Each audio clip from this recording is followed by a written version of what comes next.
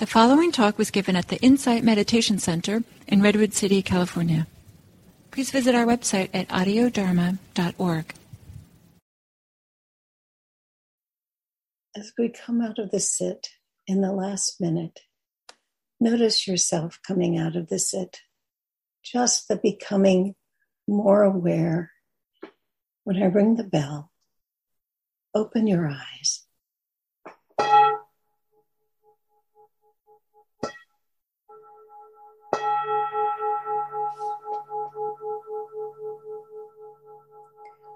Welcome to the continuing of your day. Welcome to just being here. Just here, just you. So much of our practice is about being something, being somewhere, being some way, achieving something. So much of our lives, forget practice, life is like that, right? We always want something more, want something better, want something to be a different way, just this constant dissatisfaction with just this. And the settling into the ease of just this is such a blessing. Just this. How wonderful. So today, what I want to talk about is struggle. It occurred to me that very often I'm talking about just settling in, just being here. And sometimes that just seems like a whole lot of work because there's a lot happening in life. We live very complex lives. How do we exercise? How do we practice? How do we have what is the practice of Dharma without it becoming one more thing we have to do on the long list of things we have to do to be who we want to be, how we want things to be? How do we deal with dissatisfaction without it being a struggle against dissatisfaction? What is the nature of diligence without struggle? What does that look like? What does that feel like? How is that? Is that possible? How do we do that? How do we exercise wise effort? How do I develop my capacity for mindfulness so that I end suffering in my life? What does that mean? It's a whole lot of words that we typically string together, and we all have shortcuts for it. Let go of that. Don't just let that be. But always in this, there's this underlying tension about there's something I want here. That's why I'm doing this, right? That's my motivation for doing this. And the sense of just being is hard to realize when you're trying to attain it. Because there's just more, if only, so much if only that we have in our ways of thinking. How do I come to peace with my desire for the freedom that I seek without creating the sidecar of disappointments and regrets? How do I do that? What does that look like?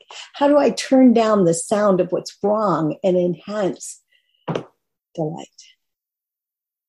So I'm going to give you a very extended metaphor that I hope has some value for you.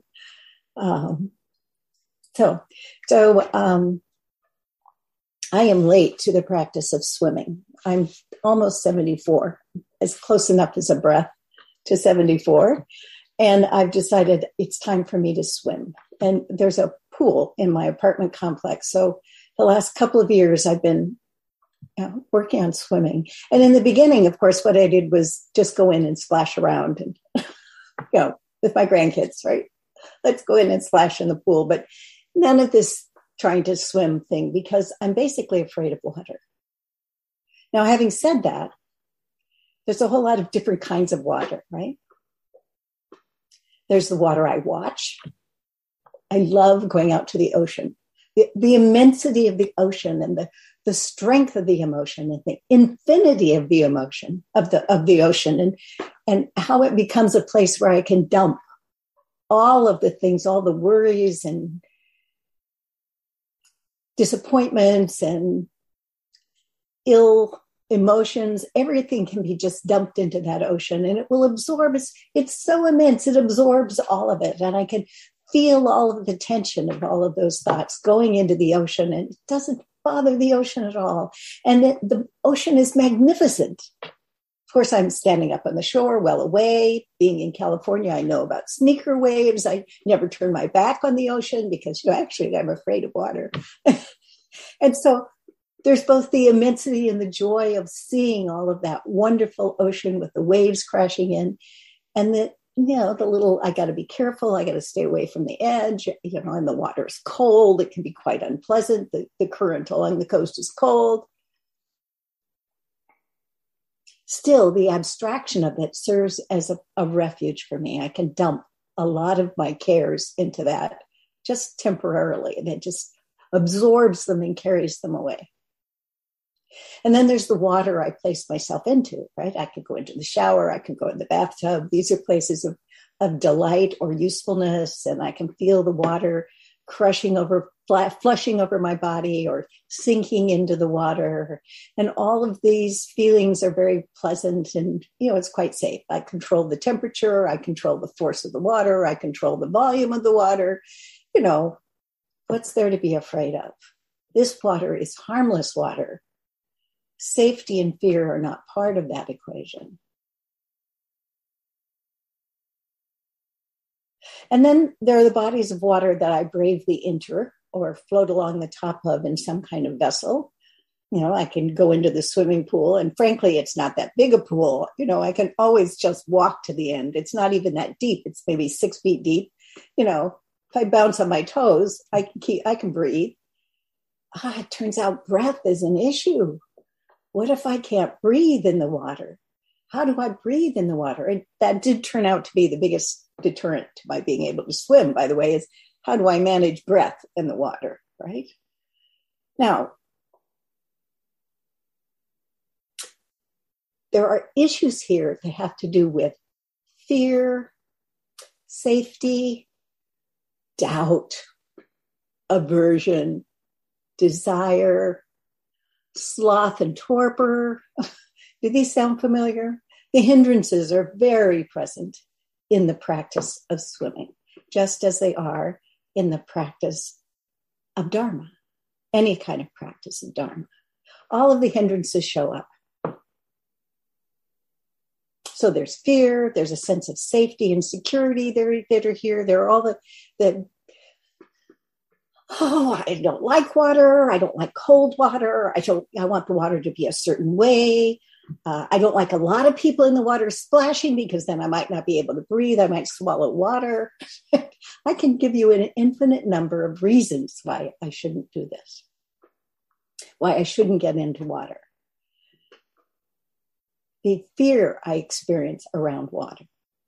I love going sailing, but I have to tell you, it's also terrifying. I get on the boat. Do I trust the captain? Who is this? Is this an experienced person? How are they going to handle this? I once was on a catamaran, a Hobie cat, that overturned in the Coral Sea. I was absolutely terrified. It was a 2-person boat with pontoons, flat net with pontoons, essentially. And it had a float on the top of the mast, so it would right itself. But I was clinging for dear life to one of these pontoons. And my husband, who was with me, said, "Get on the boat, get on the boat." And I'm just hanging there, so glad I'm still alive, right? Because he is very used to water, has always grown up about water, doesn't have this fear of water. We're different. And all of us, in any of the conditions we are in, are different. And our experiences are different. We're in the same place, but our experiences are different. Just as the experience of water can be pleasant or unpleasant. It can be delightful, life-enriching. It can be cold and frightening. All of these experiences of water are possible in any moment. And the ease I have has a lot to do with whatever conditions show up in that moment. It has something to do with whether I feel in control. And no amount of telling myself, let go of the need to be in control, is going to change that. But the honesty of saying what's actually true here, to limit my experience to the sense of this, allowed me to crawl up out of the coral sea onto the pontoon and cling for the rest of the trip to that netting. Because that's what you do. You take the next step. You just take the next step. As we were sitting here quietly in meditation, I thought, well, let's see, I should check the time. I'm aware of my responsibility to keep going. And then suddenly I felt my heart rate increase slightly because, well, I'm going to have to speak. And then I said, and you will just speak one word at a time.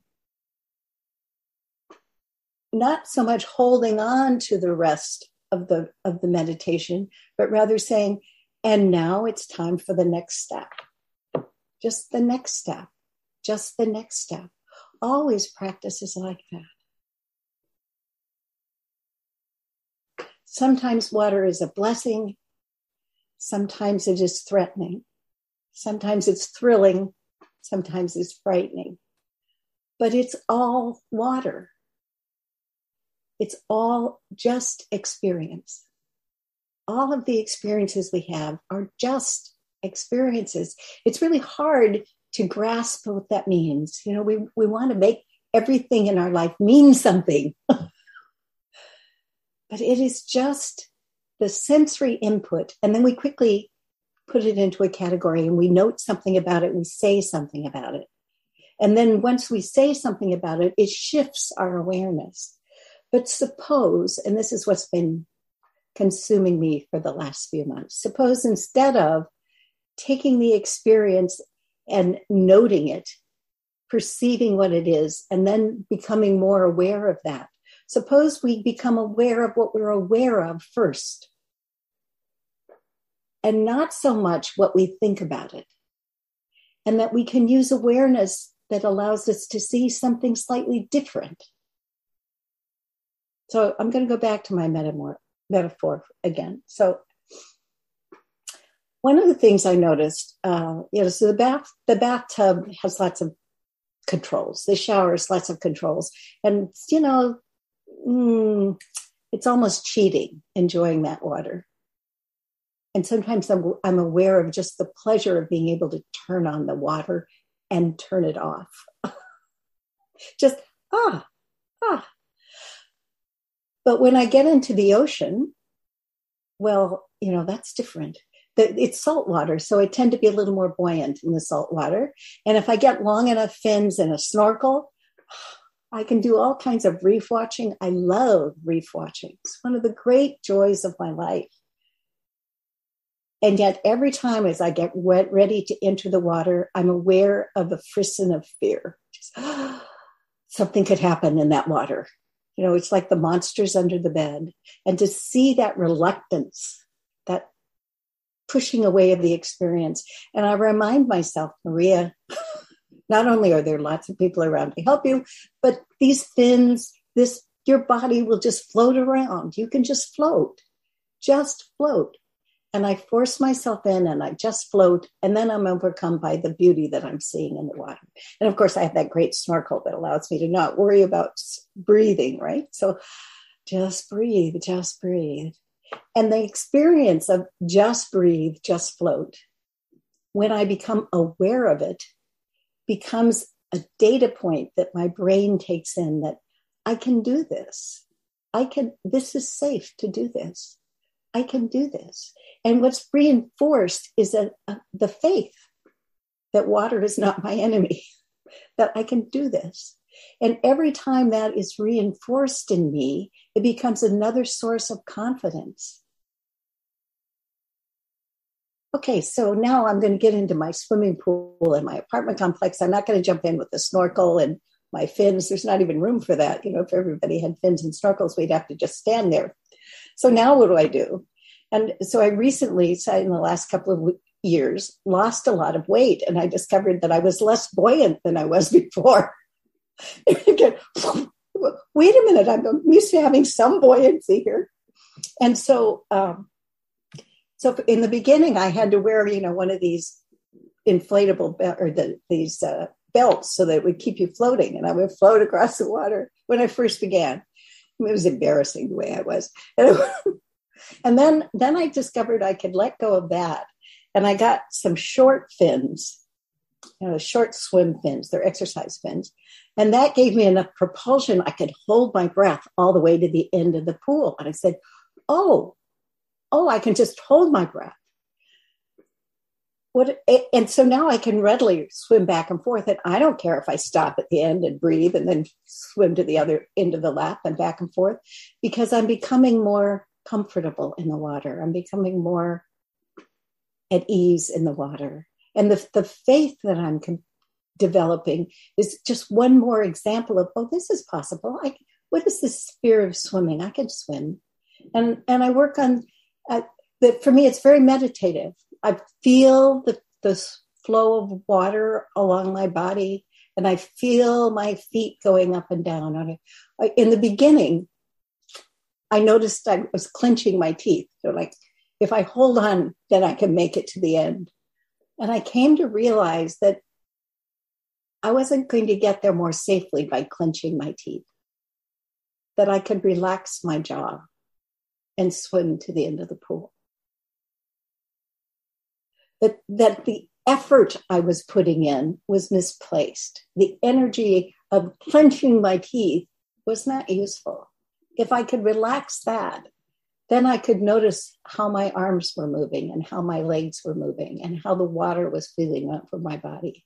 And the awareness of what I was paying attention to changed. And the tension of how hard I was trying began to ease. And as I noticed all of these things, the tension of trying was getting in the way of just swimming back and forth, just going back and forth. The ease of practice is not related to how good you are at something, but the things, the extra energy of wanting to be this way, look this way, try this way, is getting in the way of the ease of just doing it. Does that make sense? That we become so tangled in the struggle, that we don't realize that the practice is just doing. It's just going back and forth. It's just being here. It's just with whatever this is. And then when I notice, this is just not working. This is not working. It doesn't mean I will never swim. It just means this is not working. I have to work on this. But I have increasing confidence that water is not that dangerous. And yet every time I'm ready to go in the pool, I have to take a breath and let it out. Okay, I can do this every time. It's a swimming pool. It's a short pool. It's 10 yards long. It's nothing. But I'm aware of that piece of fear and say, yeah, fear.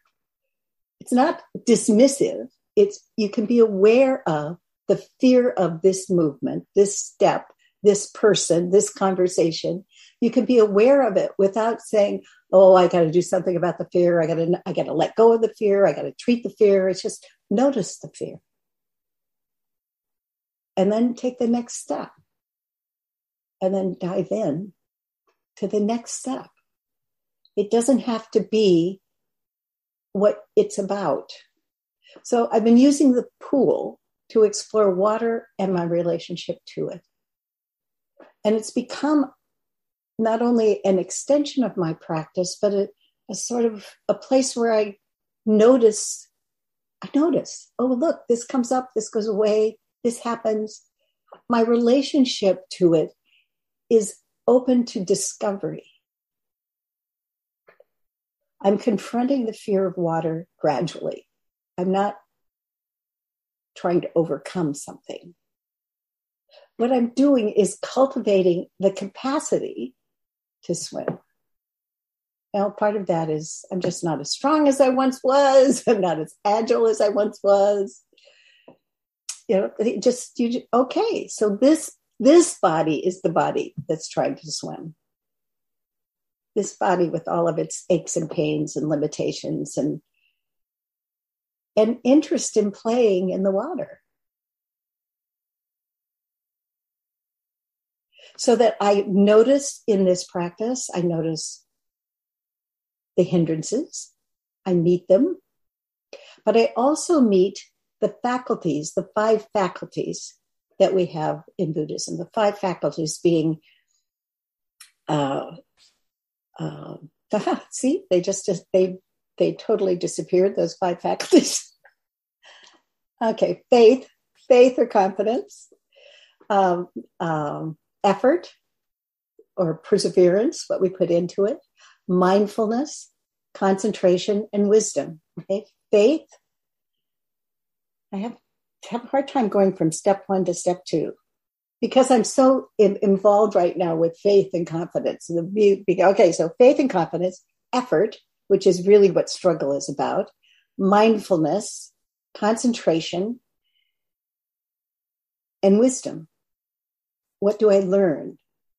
And each of these faculties becomes a place of exploration and development, of cultivation, which seem to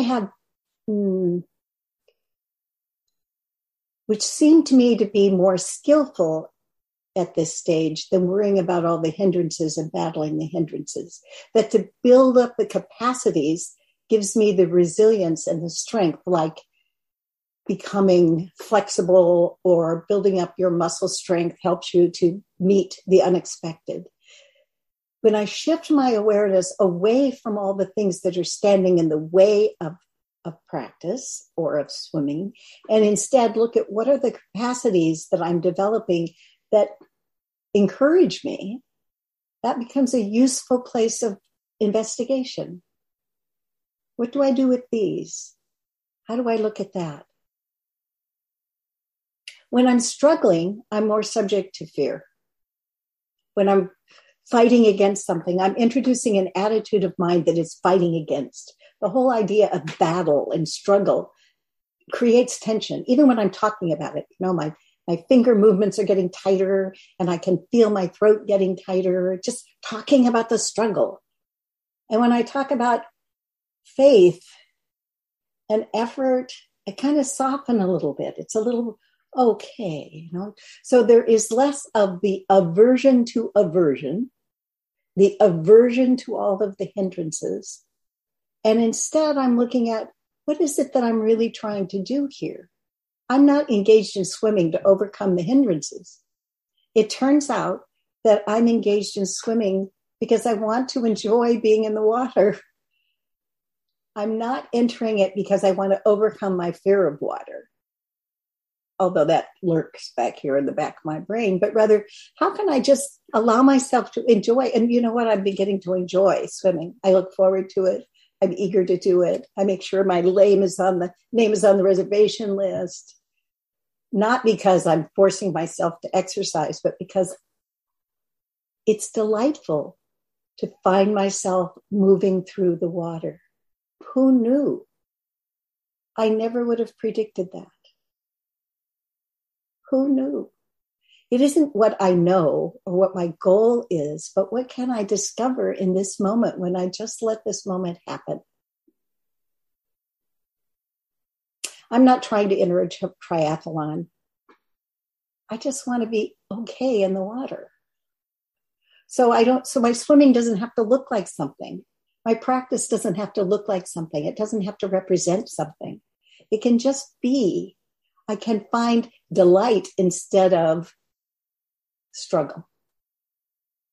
Not because I'm looking for delight, but because it arises when I say, oh, look, I'm seeing something new. all of the comparisons and measuring just get in the way. Just get in the way. If I can just be aware and see how my awareness is coloring my experience, that's really useful. So then I can see the hindrances as temporary veils, barriers that are obscuring what I want. And they are not things to be fought against, but they are just states that arise as we practice. Oh, I don't feel like it today. I have to get dressed. I have to go over the pool. Then I have to deal with the swimming stuff afterward. This is sloth and torpor. You say, okay, you're making excuses. Or I'm actually really weary. And learning to distinguish between laziness and weariness is a distinction that comes with just what am I aware of here? So the first thing is, I just don't want to go today. Okay, don't want to go. Give up. But it turns out with just a little bit of effort, I can get myself there and feel that lovely swinging, moving through the water. How delightful. That I almost didn't allow myself to experience because I was tied up with, oh, I just don't feel like it today. And hidden behind that are all kinds of things, which I could analyze. They might be very interesting. But if I don't worry about what they are, but rather say, how strong is that? Is it weariness because of something? Or is it just not quite enough effort? Navigating the effort and struggle is part of what makes the difference between the discovery of practice and the struggle of having to do something. And that is not a black and white affair. That's a place of experience where we just say, what's happening here? The hindrances are not what happens to us. Instead, they're the names of states that describe the distance between what is true and what we want. They're the names of states that describe the distance between what is true and what we want. I think of suffering as wanting things to be other than they are. And the hindrances are wanting things to be other than they are. I don't want to be restless. If I think things are restless, what's the difference between restlessness and high energy? From a sense point of view, what you're feeling is high frequency. Now, when we name it restlessness, we're saying, I am valuing calmness in this moment, and what I'm experiencing is this. I want a slowly rising rhythm to my life, not a jagged rhythm to my life, and therefore I name it restlessness. But it could be the energy of excitement. And the difference is the meaning we attach to the sensory input. We identify this and we say, oh yeah, that's restlessness, or that's aversion, or that's desire. And I'm leaning into the moment, sort of like gripping my teeth together to get to the end of the pool, which was not helping at all and was distracting me from the ease of just moving through the water. But because my attention was on this tension, or not aware of the tension, but just feeling the urge to get to the other side, that I couldn't just relax and get to the other side. Just get to the other side. I often use the example of being in a hurry to get somewhere, and I'm driving and people are in front of me, and I find myself leaning into the steering wheel and gripping the steering wheel and say, Maria, you can't get there any faster than the car. Relax. It's that same energy. When you notice this tension is not contributing. This tension is just a struggle. I could say, let go of the struggle, or I could say, what's this about? Why is this here? What is the usefulness of this? What about the absence of this? Does it get in the way of where I'm going? No. Well, then, what's the point of that? We sometimes get into the tyranny of a goal, and we don't want to stray from that goal. And anything that gets away from that goal is to be fought against. But if we notice we're just moving away from something, is that the goal? Or is that the thing?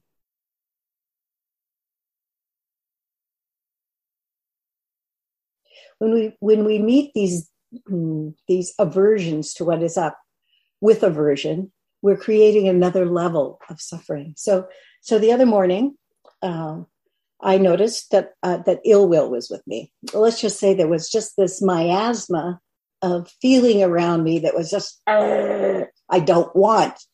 And it wasn't so much, I wasn't aware of what I didn't want as I was just, don't touch me, don't talk to me, just, and my husband was trying to have a conversation with me. And I was aware of this ill will. And so I brought up all my Buddhist techniques. Remember your intention to be kind to your husband. And, the mind came up with this, oh yeah. Okay, that's not working right now. So I was overwhelmed with this ill will. I did not like this ill will. I wanted this ill will to go away. I wanted to do metta and soften my heart, all the tricks I have. And then I thought, well, I guess it just needs to be seen, this ill will. And the only thing I can do is nothing. And the energy of just stopping so that I don't retort, say something inappropriate, unkind, just do nothing. Stop trying to be better. Just do nothing. And I just sat there feeling this horrible energy and noticing how unpleasant it was. And unpleasant, but I was literally biting my tongue. Just do nothing. At least do nothing, right? And at that moment, there were a flock of cedar waxwings flew into the trees outside the window. I was sitting at a dining room table, and there's some redwood trees. And a flock of cedar waxwings came in, which were one of my favorite beautiful bird, actually. And for 2 or 3 days each year, the flock comes in and they demolish the pyracantha berries in the bushes down below. I'm on the 3rd floor. It's down below. And these come in 2 or 3 days a year, and I always wait for them, 100 birds. And in 3 days, the berries are all gone. They're all gone. And just at that moment, they came in. And I was filled with a feeling of delight. So here's miasma of ill will, suddenly delight. Delight dispels ill will. They can't coexist. Nothing was resolved. I did nothing, but everything shifted. Now, you could call this a miracle, an accident, serendipity, but the truth is, it was also true that I was doing nothing. I was leaving it totally open to, okay, whatever.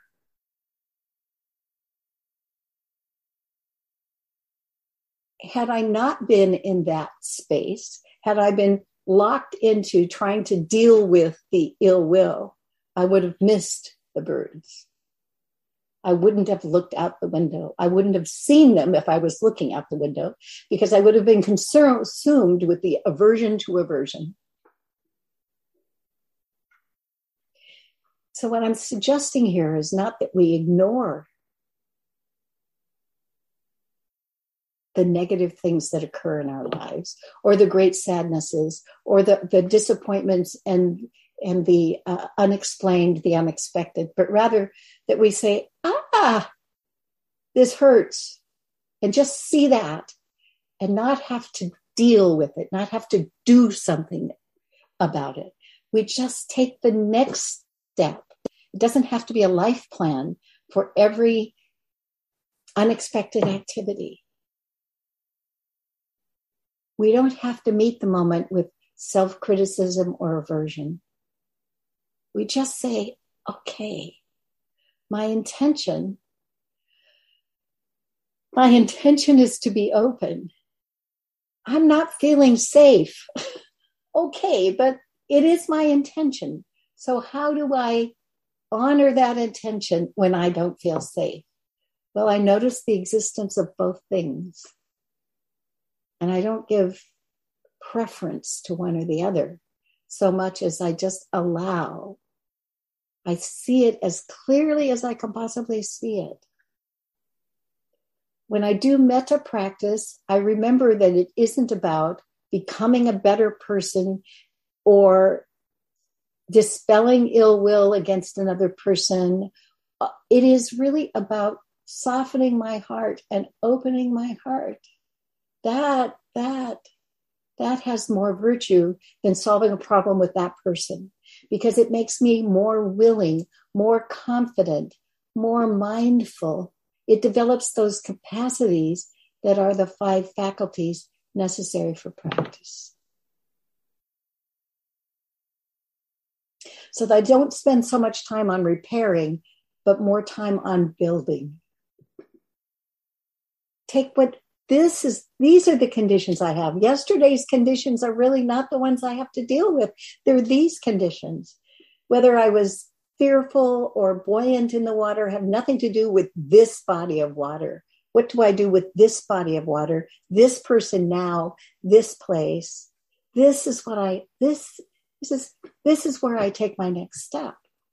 This is where I try to be skillful with what I see, and I try to see as clearly as possible.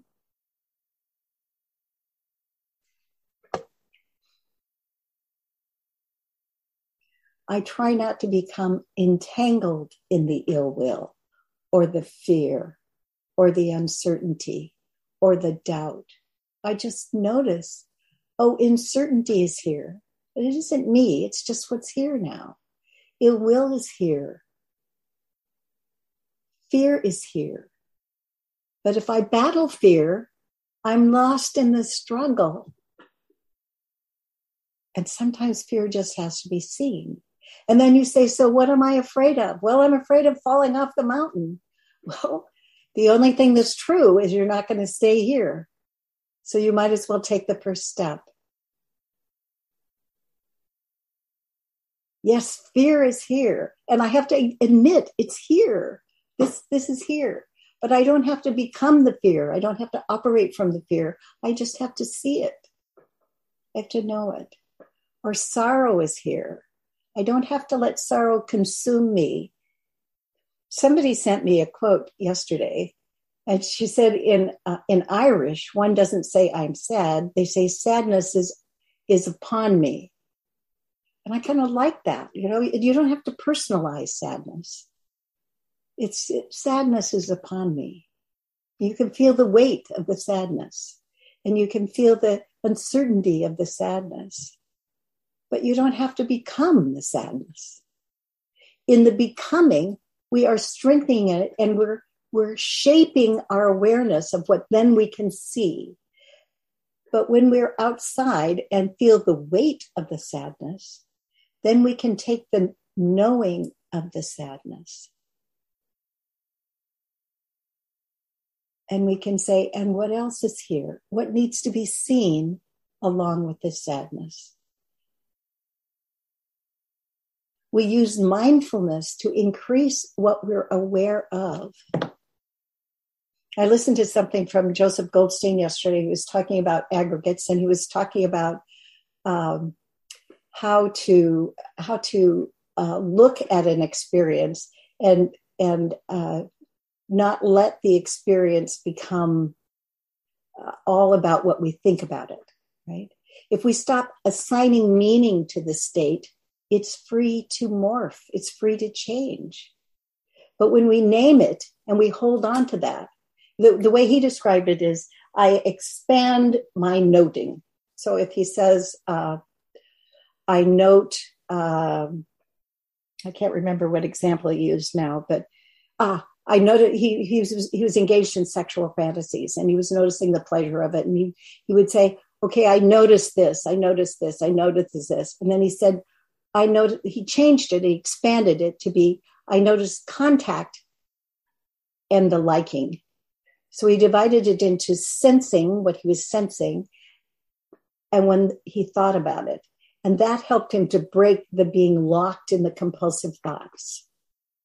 Right? So what he called expanding the noting, I talk about as shifting the awareness. What am I aware of? In addition to what I've named it, what else am I aware of?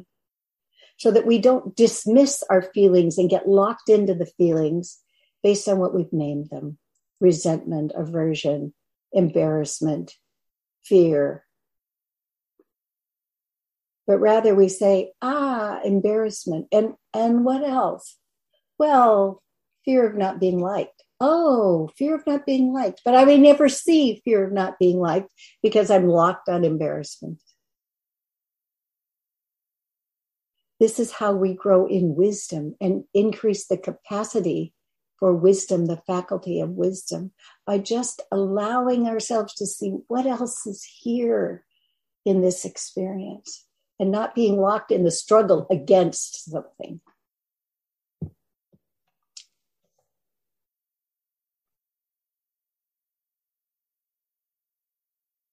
Tejaniya says, don't use excessive energy trying to be mindful. Simply keep reminding yourself to be mindful. It's in the same spirit. It's not becoming a mindful person, developing mindfulness, but just reminding oneself to be mindful. Just reminding. He said further, strong mindfulness is used to describe a state of mind in which the 5 faculties of faith, effort, mindfulness, concentration, and wisdom or understanding are in balance. We don't do one in favor of the other, but we have these 5 faculties in balance. If we're so focused on, I got to be mindful of my breath, mindful of my breath, mindful of it, the opportunity for wisdom evaporates. The opportunity for faith evaporates because now I'm consumed with doubt because I can't stay there. It's about ease in just thisness. I didn't take up swimming just to end the fear of water, but to find joy in swimming. Into your practice, not to make it something else to do, but to find joy in the practice. Not because you're looking for it, but because it naturally emerges when you're not in struggle, when you're not engaged in wanting things to be other than they are.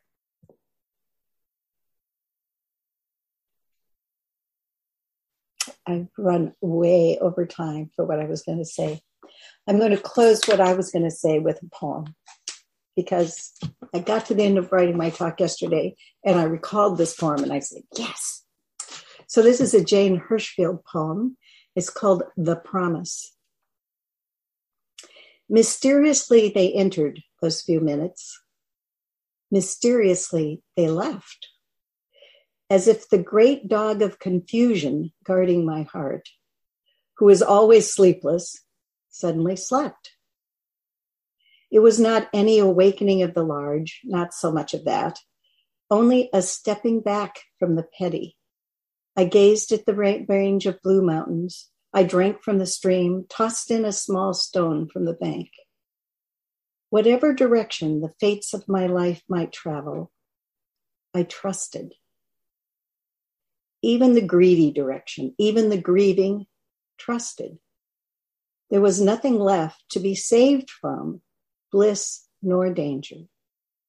The dog's tail wagged a little in his dream. The promise. Mysteriously they entered those few minutes. Mysteriously they left, as if the great dog of confusion guarding my heart, who is always sleepless, suddenly slept. It was not any awakening of the large, not so much as that, only a stepping back from the petty. I gazed at the range of blue mountains. I drank from the stream, tossed in a small stone from the bank. Whatever direction of the fates my life might travel, I trusted. Even the greedy direction, even the grieving, trusted. There was nothing left to be saved from, bliss nor danger. The dog's tail wagged a little in the stream. So those are my thoughts today. I wish you ease in that the struggle is not there, that you just see it. Thank you.